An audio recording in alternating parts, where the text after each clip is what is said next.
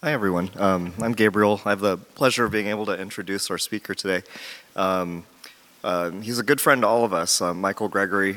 He's our pastor of the Bridges Church Plant. And if any of you have spent some time with his family or visited or had a meal with him, you know that he's a good man to come up to speak to us about generosity. He and his family really show generosity with time, with resources, with money. And if you haven't had a chance to get to know him, definitely come say hi afterwards or give him a call. He is generous with time throughout the week also. So if any of you need somebody to talk to, he's a great resource. So let me pray for Michael as we lead into the sermon time here. Dear God, thank you so much for your greatness, your providence for every single one of our needs. You've always been so faithful. And I think we all know that from the bottom of our hearts, Lord. I pray that you would just anoint Michael as he preaches your word to us today. Give him the words to really make clear your scripture. Help him to speak directly into our hearts.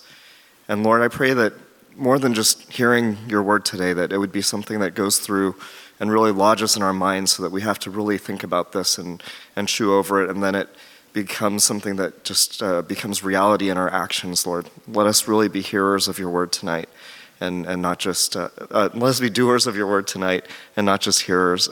So make this a reality in our community and in our city to your glory, Lord. We pray this in Jesus' name, amen.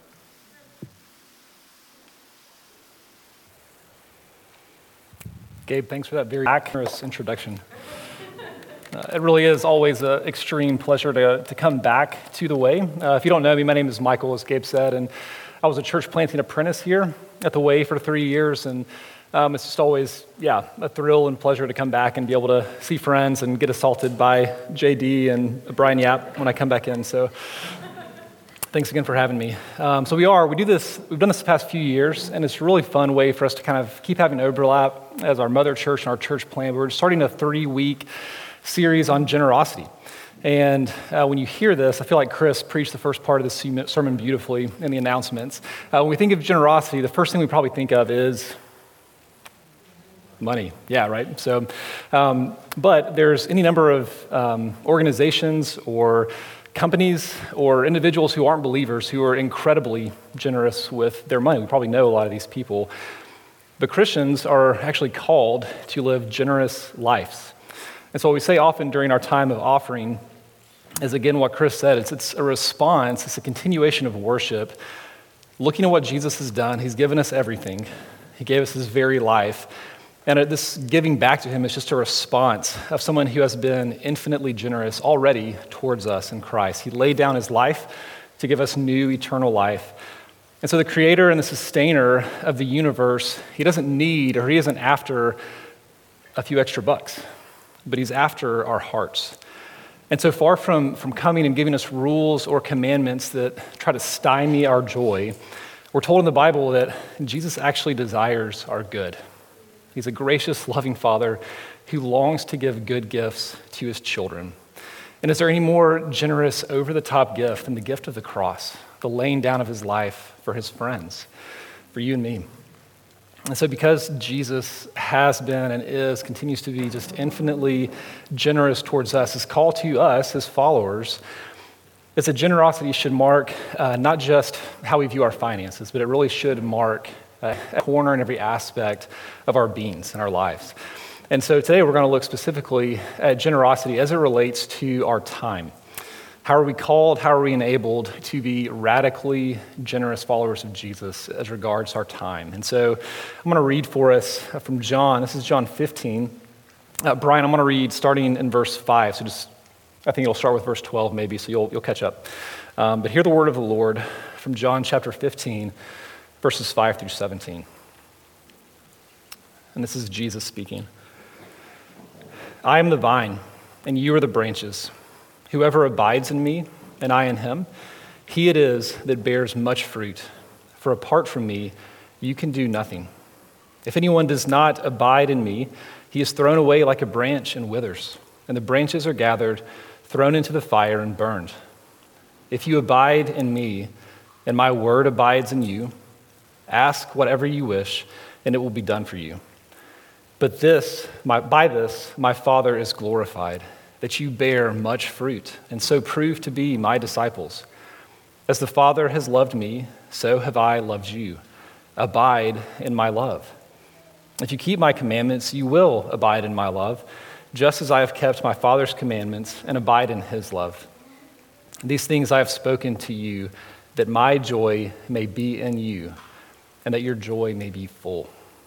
This is my commandment, that you love one another as I have loved you. Greater love has no one than this, than someone lay down his life for his friends. If you are my friends, if you do what I command you.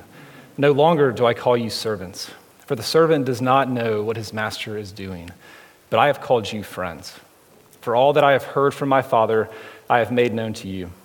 You did not choose me, but I chose you and appointed you, that you should go and bear fruit, and that your fruit should abide, so that whatever you ask the Father in my name, he may give it to you. These things I command you, so that you will love one another. This is God's word. Let me pray for us before we get going. Father God, we thank you again for the immense privilege of being gathered again, once again, with brothers and sisters. Father, we may be searching tonight, maybe having plenty of questions about who you are and your nature. But regardless, Father, we all come with the same desperate need, and that is to encounter the living God. So we pray that through the power of your word, through your Spirit, that you would meet us here tonight, that you would give us ears to hear and hearts to receive this very, very good news that is life itself in the person of Jesus. And we pray in his name. Amen. All right, so a few months ago, a terrible fear of mine was realized. A couple months ago, I was at a 9-week Air Force training, and I was a part of a 15-person group called a flight. And so each week, our flight instructor would order someone into his office, and he would make them the flight leader for the week. And so the flight leader, it's like literally the most stressful job or role that I can think of. You are in charge of everything for the week, getting your flight where they need to be, marching them around. You got to make a bunch of decisions that have huge impact on the other members of the flight. And so it was a very vocal, lead from the front with your outside voice kind of position. And if you know me, I don't really like being the guy, the one who's up front at the microphone. And each week that came and went without me being commanded in there and told I was going to be the flight leader, it was a huge relief.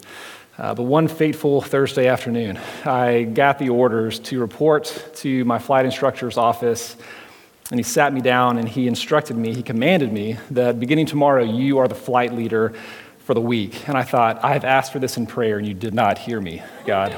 There is no way, I thought, that this could be a good thing for me, receiving this command. And so I was terrified. I had seen everyone go before me just stumble and fail and get yelled at a lot for the whole week.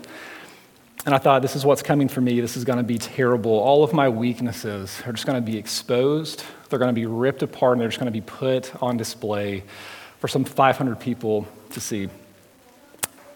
But that command that I received ended up being one of the most transformative weeks in my life that I really can remember. I got incredibly close with the other 15 members of my flight. I saw, especially just as Jesus was made great and put on display, especially and particularly through my weaknesses, I felt my own identity become more and more shaped around who God is, who Jesus is, and way less around whatever it is that I thought that I could bring to the table. And so I tell you that story that has nothing to do with time or generosity, because I hope that sometimes we can all see that commands really are good. When someone shows up and they have a command, we're not going to naturally maybe have ears for that, but sometimes people know better than us, and that is certainly always the case when it comes to God and his infinite wisdom compared to what we would naturally choose for ourselves in our finite wisdom. Amen? And in this passage that I just read for us, in John's gospel, we see Jesus come, and he comes with one of his primary commands to his followers. And it's a command that is incredibly time-consuming. It requires radical generosity, and that is the command to love, the command to be a friend. Does anybody have any water? Actually, I'm sorry, I'm like dying up here. Taylor's like, I trust you. Is that okay? I'm not sick. Okay, thanks. Sorry about that. But before Jesus gives us this command, in verse 12, there's about 5 times immediately preceding that. Thanks, Gabe. You're so generous. I appreciate that. That Jesus comes, and before he gives that command to love, right, he comes and he says, abide in me, abide in my love, rest in my love. And Jesus says in verse 14, essentially, this is what friends do. You are my friends if you keep this command, if you abide in my love, and if you love others with the same love that I have loved you with. So first we abide in the love of Christ, and then we love others how he loves us. And so inherently the call to love others in friendship is the call to invest our time radically and generously in friendship. And friendship is the key to way more than we've got time for to unpack tonight, but I want to look at 3 things. I want to look at how important friendship is. I want to look at why it is so hard. And lastly, I want to look at how we can friend, if we can make friend a verb this evening. Why friendship is important, why it's hard, and then how we really can friend, how we can give generously of our time towards this. So first, why friendship is important, and I would actually argue why it's one of the best uses of our time. So again, we hear a lot of commands in this passage from Jesus, right? He says, abide, love, keep these commandments. And maybe you hear those commandments, and maybe you feel like an Air Force officer training, just kind of getting barked at by a drill instructor. Maybe it sounds overbearing, kind of restricting, or maybe it sounds like it's kind of impinging on my freedom. When Jesus comes with a command to spend your time pursuing, loving others, and friendship. And for us living in such an individualistic culture where the self is prized and the self is trusted, I would say, above everything else, our natural response to someone coming and making a demand on this is how you should spend your time, that might sound either maybe oppressive or maybe even just very unenlightened. But I am pretty sure that all of us here could do with some more joy. This is what we're really trying to find with how we invest our time, isn't it? We're investing our time, spending it looking for ways of how do we get joy, how do we squeeze more out, how do we maximize our joy by how we use our time. That's why we say yes to certain things and why we say no to others. That's what our pursuit of money or relationships or leisure is all geared towards, our striving for joy. And what we're told in verse 11 is that Jesus' heart, his desire for us, is to be filled with his joy. That's the heart behind this command. It's why he gives it to us and tells us to go and love others in friendship. Jesus longs to give good gifts. And so first, investing our time in friendship, Jesus tells us very plainly this leads to joy. And hopefully, to some degree, we've all experienced this to be the case, right? That friendships bring joy. But there's a difference between being friendly and having friends. There's a difference in showing kindness to others and really extending ourselves and pursuing them in love. In verse 15, Jesus says, no longer do I call you servants, for the servant doesn't know what his master is doing, but I've called you friends. That is, a true friend doesn't have a key to your house so they can come in and clean. A true friend has a key to your house so they can come in and eat with you. Friendship isn't one person dictating the rules of the friendship or kind of keeping the other person at arm's length, sort of like a superior, subordinate relationship where one has the questions and one has the answers. But through his life, death, and resurrection for you, Jesus has made a way for those who were once far off, sinners like you and me, to now be brought all the way into his home, into a very personal, intimate relationship that he calls a friendship with the creator and the sustainer of the universe. And that takes a tremendous, tremendous amount of generosity to open yourself up like Jesus did to the needs of others, where now they can affect you. Now they can make constraints on your time. They can need you, and they can even hurt you. To move from a master-servant relationship where you're the one setting the terms of the relationship to bringing someone all the way in as a friend, it takes a tremendous amount of generosity. And that's exactly why there is no joy without generosity. Because there's no joy without friendship, and there's no friendship without generosity. Does that make sense? Like, we can't have joy without generosity, joy without friendship. And there's no friendship intimately like this without generosity. And so we're commanded by Jesus to love others in friendship, but to do so, again, it's going to make tremendous demands on our time. It takes generosity, but again, that's precisely the means and how Jesus wants us to be filled with his joy. It took ultimate generosity on his part, the laying down of his life. And his command to us is to love others in that same radically generous way, which on the surface sounds kind of impossible, doesn't it? The call to friendship, it's costly, and we're going to draw this out more in a bit, but our quest for joy, all the ways we try to invest our time in this pursuit of joy, Jesus says very plainly, if you want to maximize that investment, if you really want to find it, you have to invest your time in friendship. If you want joy, the road to joy goes directly through friendship. Friendship is also so important, and it's a command worth devoting our time and ourselves to, because we're told here in this passage that friendship is an eternal investment.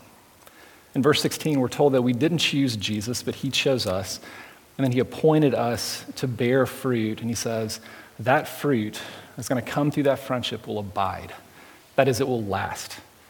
And this is in line with the Great Commission in Matthew 28 when Jesus uses his final words to his friends to give a command. He says, make disciples of all nations. So the command is not just that we should aim for seeing people come to faith in Jesus, but that we should make disciples. Again, that's a radical call to give your time away, to do the work of walking alongside others in deep, committed friendship where you're teaching one another, learning from one another, preaching the gospel to one another, and receiving the gospel from others. That's time.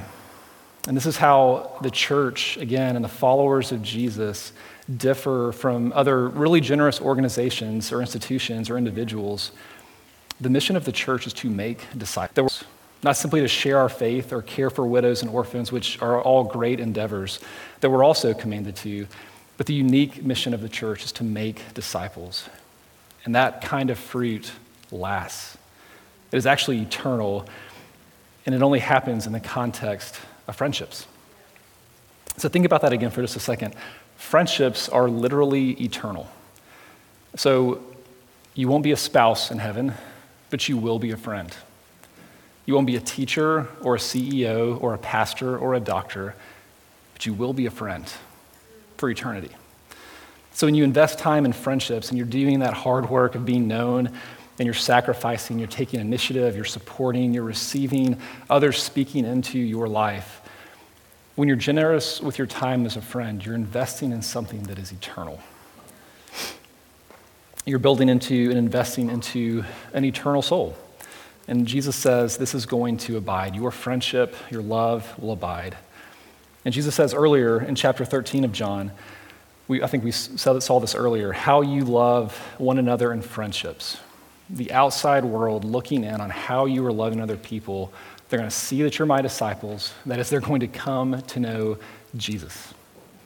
It's a pretty good argument that finding friending is the best way to spend your time because God is going to use that love, your friendships, to bring others into saving faith in him. But it's not just a forward-looking eternal significance. Jesus here tells us that we were actually created to abide in him, that he's the vine and we're the branches, and apart from him, verse 5, he says, we can do absolutely nothing. Without the life that the vine gives us, we simply wither and die. So maybe it sounds extreme to say that we cannot live whole, joy-filled lives without friendship with others and without friendship with God. But again, when we look at God, friendship is central to his very nature. And friendship is also, therefore, wholly central to the very image that he created us in. God the Father, God the Son, and God the Holy Spirit, one God in three persons, has eternally existed in perfect relationship. And Jesus, when he came to earth, what does he do? He still keeps pursuing friendships. He was part of a perfect relationship, yet when he came to earth, it was still so important to him that he pursues us in friendship. He was part of a perfect relationship, and yet he still comes and he's looking to spend his life in friendship. And so if friendship is central to who God is, and we were created in his image, it has to be vital for us as well. And Jesus tells us in verse 12, abide in my love, that others, and love others, that my joy may be in you, and that your joy may be full. And I'm not certain, but I think that Huey Lewis might have been reading this when he wrote that that's the power of love, right? It might just save your life. Like this is joy that we see coming through friendship. But it's hard.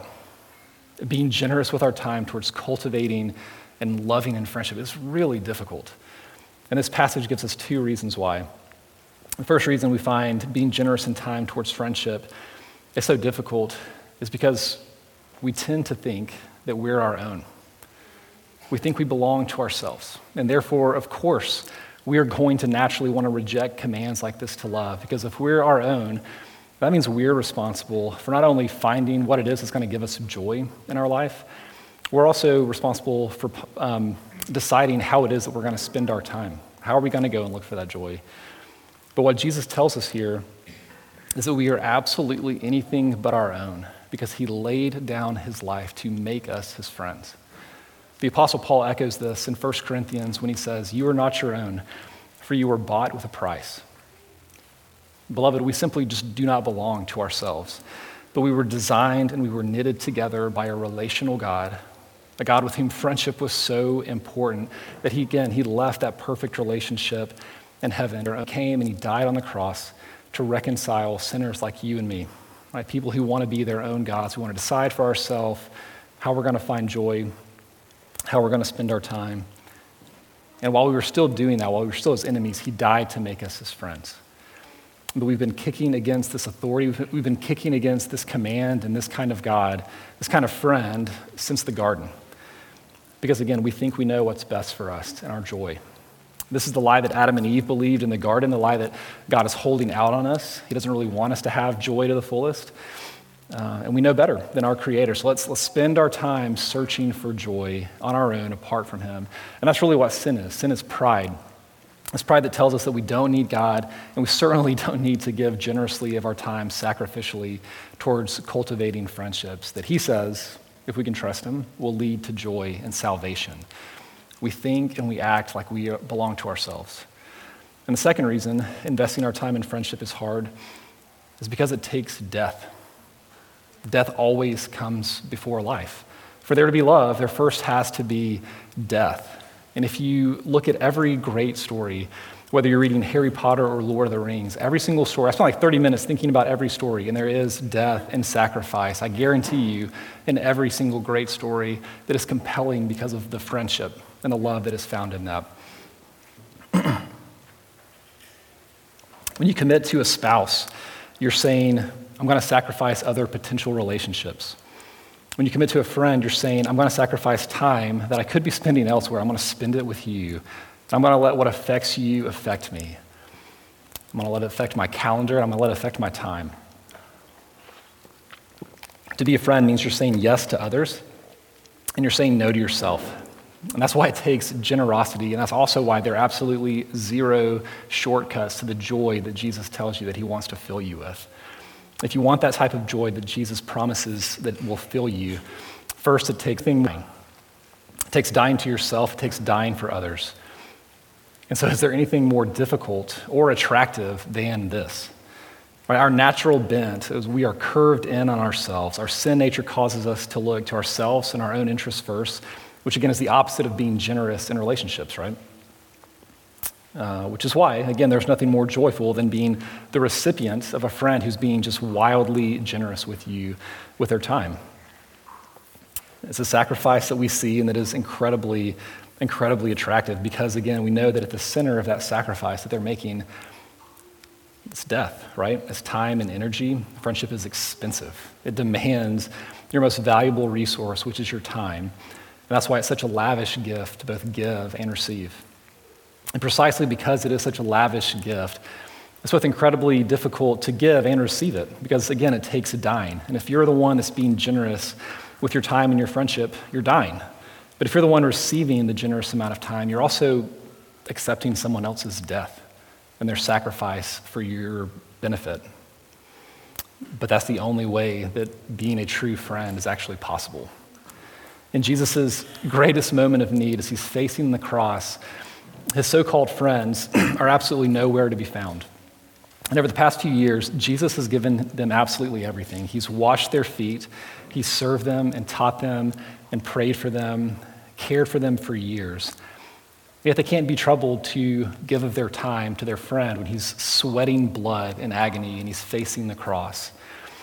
And then they're nowhere to be found as he's then led away to be executed on the cross. And I think if you and I were in Jesus' shoes and we'd been let down so badly, when we did so badly by our friends, would we be that quick to forgive them and want to restore a friendship with them? So before the death and the resurrection of Jesus, you see the disciples, and they are anything but generous in their friendship with Jesus or with others. They're kind of benefit what they can get from him, right? Jesus, let one of us sit at your right hand when you enter your glory. How can you benefit me, Jesus? But yet they're nowhere near him when he needs them. But when Jesus meets them, he goes and finds them again and calls them back to himself after his resurrection. He moves towards them. He eats with them. He spends time with them. He walks with them. And through such a radically generous friendship where they receive forgiveness that they absolutely know they do not deserve, and they receive this generosity that they absolutely know they do not deserve or they haven't earned it, it's by receiving that death that the disciples finally get the meaning of Jesus' death. It's for God so loved the world that he sent his son to die, that whoever believes in him, receives him, will not die, but will have eternal life. Again, death had to come before love was received. And when the disciples received the death of Jesus, as they resumed their friendship with a resurrected Jesus, we see it change not only their lives radically, but it changes the entire course and history of the world. And that is the eternal impact of friendship. Becoming a friend of Jesus is the only place you will find life-changing joy that literally lasts into eternity. And I know living in and pursuing these types of friendships is easier for some and it's harder for others. And if you struggle with friendships, I want you to see again just the patience and the commitment of Jesus to be your friend. He does not give up on his friends. They never wear out his patience. He is always faithful and abiding. And so if you feel frustrated or grieved maybe with where your friendships are at, Jesus knows what that feels like to the infinite degree. And he gave his life so that one day, if you put your faith in him, you receive him, you abide in him, you will experience the perfect relationship, the perfect intimacy, the perfect friendship that Jesus has enjoyed from all eternity. We'll get tastes and we'll get glimpses in this life, but a day is coming when you will experience perfect community with Jesus, yes, but also with your brothers and sisters that are sitting next to you tonight. And so how can we practically apply this truth? That because we really have received the most generous gift in Jesus, that we then can move out in faith to pursue friendships as he's commanded us to do. I have a set of just 3 questions I've borrowed from one of my seminary professors, Dr. Aaron Minikoff, who had a really helpful article online. And these are questions that you can reflect on tonight or this week that might reveal like maybe where you're holding back in friendships or where you really might not be believing exactly what it is that Jesus has made possible for you today. So the first diagnostic question is, do I take initiative in my friendships? How easy is it, especially if we felt slighted by a friend, to tell ourselves, well, he or she has a phone too, they can call, when it's really just like much easier to turn on Netflix instead of risk the chance that your friend actually is available for a coffee or a meal. Taking the initiative can be hard and scary, but it really does become less so when we see and we remember again that while we were still enemies, Jesus chose us. While we were still kicking against him and rebelling, he set his affection on us and he died to make us his friends. We can take the initiative in our friendships because we are no longer dependent on the highs or the lows that friendship gives us. That's not where we have to find our worth, our identity anymore. But in Christ, we have the freedom to pursue others because he has already perfectly pursued us and perfectly secured our friendship with him by uniting us to himself. And so do you take the initiative in your friendship? Second diagnostic question is, do I sacrifice in my friendship? Again, love demands death. So are you willing, after a long work day, to keep that dinner appointment with a friend? Are you willing to give up your day off to sit with a friend who's going through a rough time? And again, we see the way Jesus spent his time on earth, which is completely others-oriented. He's spending his time right now as he is praying for you. Without ceasing, he's praying to you for the Father.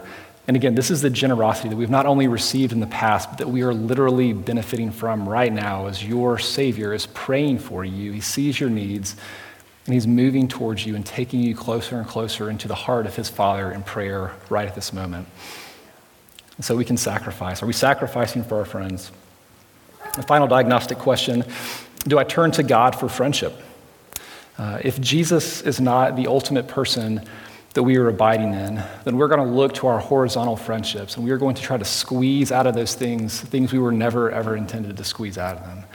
We are never going to find our true identity in other relationships. We're never going to find perfect, true, lasting intimacy that we are longing for. But Jesus says a day is coming when you will be with me perfectly as my friend. We'll be together as a family, the body of Christ, perfectly united, lacking nothing, in the love and care and grace and fellowship of our Heavenly Father. That's what's coming for us believers in Christ. Let me pray for us. Father, I pray that, again, you would meet us as we reflect on your word, as we come to your table and see again the lavish generosity of Jesus, how you spent your time here, loving, extending yourself, caring for us, and how you're spending your time now still interceding, praying for us to your Father.